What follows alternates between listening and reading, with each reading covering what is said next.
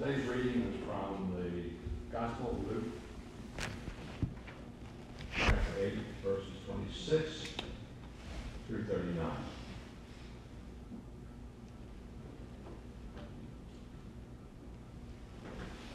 Then the apostles and Jesus arrived at the country of the Gerasenes, which is opposite Galilee. As Jesus stepped out on the land, there met him a man from the city who had demons. For a long time he wore no clothes, and he lived not in the house, but among the tombs. When he saw Jesus, he cried out and fell down before him and said with a loud voice, "What have you to do with me, Jesus, Son of the Most High God? I beseech you, do not torment me." For Jesus had commanded the unclean spirit to come out of the man. For many a time it had seized him. He was kept under guard, bound with chains and fetters. But he broke the bonds and was driven by the demon into the desert. Jesus then asked him, "What is your name?" And he said, "Legion." For many demons had entered him. And they begged him not to command them to depart into the abyss. Now a large herd of swine was feeding there on the hillside, and they begged him to let them enter these, so he gave them leave.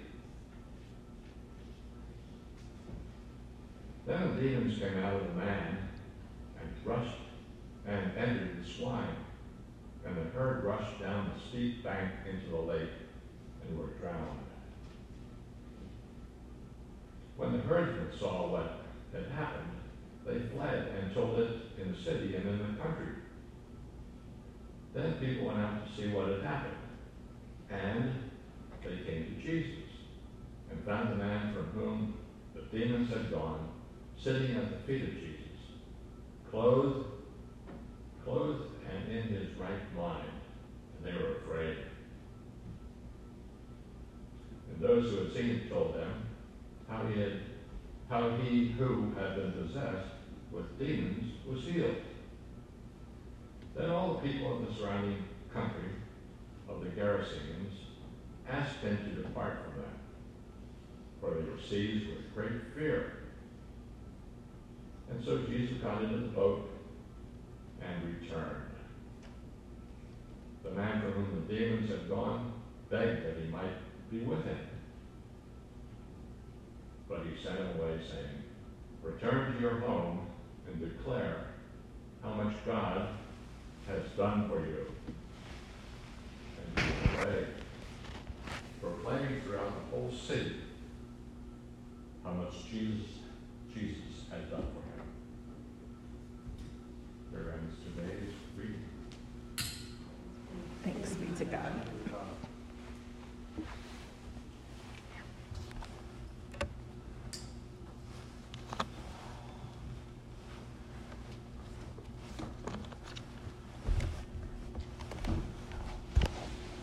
Thank you, Ron. At first glance, today's text is a nice story about a miracle worker situated within a gospel chapter full of the same. In Luke chapter 8 alone, Jesus calms the waves, frees a man possessed, heals a hemorrhaging woman, and raises a child from the dead. All miracles, all important as Luke tries to help us understand who this Jesus is. Miracle stories are the gospel in miniature, as James M. Thompson writes, because they portray Jesus' power to rescue lives from misery. Miracle stories share a common template. There's a diagnosis of a malady and a cry of distress, Jesus' healing response, and the restoration of the tormented one to wholeness and community. But unlike other healing miracles, today's text is no simple exorcism. This is the most dramatic of all the healing texts, in which Jesus encounters a legion of demons, not merely one. In addition, he sends them into a herd of swine as proof of the exorcism, something he does nowhere else. The drama in this text is evident right from the off. It begins. Then they arrived at the country of the Gerasenes, which is opposite Galilee. As he stepped out on land, a man of the city who had demons met him. For a long time he had worn no clothes, and he did not live in a house, but in the tombs. From the first words, we know that this is Gentile territory, which the text calls opposite Galilee. As he stepped off the lake, a man the text calls demon-possessed comes to meet Jesus. He is naked, he is a Gentile, he is possessed, and he lives among the dead, all of which would mark him as unclean to a Jew like Jesus. Yet the text speaks to the ways Jesus intentionally confronts what is opposite, bringing healing and restoration to Jews and Gentiles alike. Then the man speaks. When he saw Jesus, he fell down before him and shouted at the top of his voice, "What have you to do with me, Jesus, Son of the Most High God? I beg you, do not torment me." For Jesus had commanded the unclean spirit to come out of the man. For many times it had seized him. He was kept under guard and bound with chains and shackles, but he would break the bonds and be driven by the demon into the wilds. Notice how Jesus doesn't ask the man if he wants to be healed. He simply knows he has a skill set to match the man's need, and he meets it. He commands the spirits to leave the man. But why does the man say, "Do not torment me"? Is that the man or the demon speaking? It's impossible to know, but I think the question itself illustrates something about most of us. We often speak out of our pain, parts of us that seem irredeemable, hopeless, and lost. Our addictions, secret vices, troubled pasts, and trauma histories, those are the things that keep us chained. We hardly know where the pain ends and we begin. Yet Jesus offers God's healing and liberating love to people whose lives are bound by forces beyond their control. I love the question the man or the demon asks, "What have you to do with me, Jesus, Son of the Most High God?" It is a question we must consider for ourselves, and often. The power of God can be difficult to comprehend, especially in the context of ordinary life. Yet it has the power to transform our lives.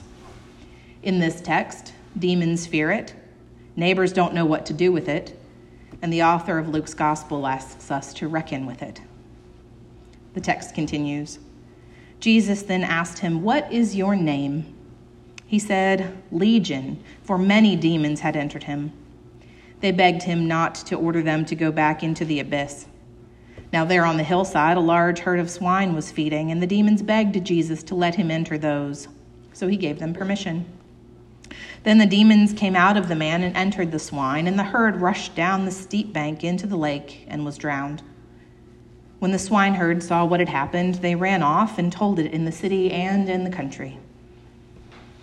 After Jesus orders the demon out and the man begs Jesus not to torment him, Jesus asks the man his name.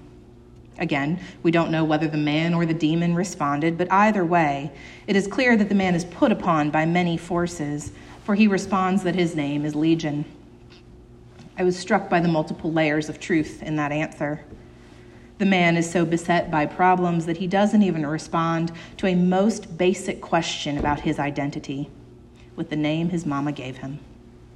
The demon called Legion answers for him, I think. On a macro level, I think the name Legion reminds us of the myriad persons who experience similar pressures, who are haunted by a traumatic past, for which this unnamed man is but a single representative. The Reverend Judith Jones writes, "How many live unsheltered and inadequately clothed because of social and economic forces they cannot overcome, no matter how hard they try? How many are imprisoned, regarded as barely human, excluded and cast out? How many are enslaved by addictions, no longer knowing where the addiction ends and they begin? Where do the governing authorities separate people from their families, denying them the opportunity to seek better lives? Where do occupying armies still brutalize entire communities and hold them captive to fear? These are the places Legion maintains a tight grip on our world. The text continues. Then the demons came out of the man and entered the swine, and the herd rushed down the steep bank into the lake and was drowned.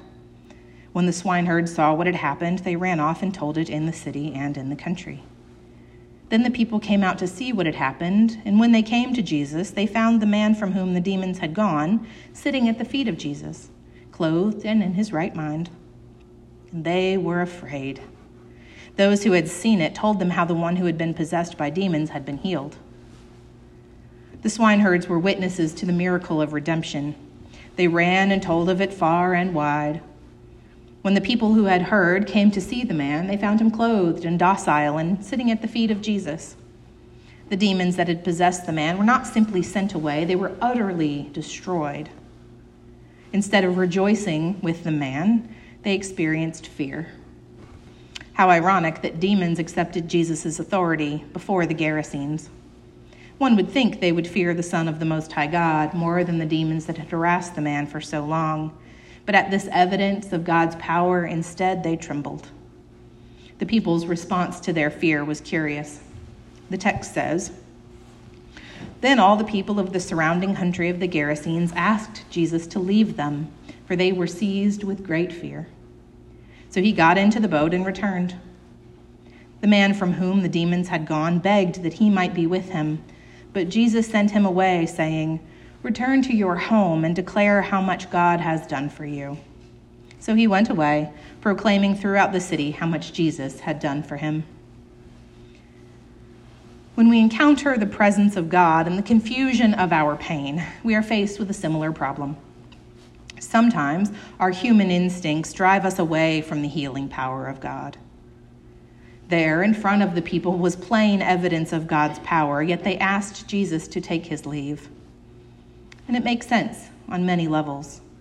First, Jesus had cost them something dear. Wherever the gospel comes, it will bring upheaval and set in motion forces that will disrupt economic and social arrangements. The good news is good news first for people who are poor, marginalized, and oppressed. And every town has its Gerasenes. As followers of Jesus, we are called to take God's healing and liberating love to all broken and desolate places, here and afar, to those whose lives are bound by forces they cannot control. In asking Jesus to leave, they forfeit any opportunity to benefit further from his power in their midst. What has the Son of the Most High God to do with them? Nothing if the onlookers have anything to say about it. Again, we hear from the Reverend Judith Jones. Jesus comes to challenge and cast out every power that prevents us from living fully and freely as human beings created in God's image. Jesus claims sovereignty not just over our souls, but over our lives here on earth. Many among us resist that news, finding deliverance from Legion too frightening, too demanding, too costly. But those whom Jesus has healed and freed know that his liberating love is indeed good news. Still today, God is at work in Jesus, bringing God's kingdom on earth as it is in heaven. Today and every day, we are faced with the same question. What have you to do with me, Jesus, Son of the Most High God? We can act like the people who respond in fear and loathing, begging Jesus to leave us alone so we can go back to our lives. Or we can act like the man Jesus healed, whose life was so changed that he became the first missionary to the Gentiles. What has Jesus, Son of the Most High God, to do with us, friends? Only we can decide. Amen.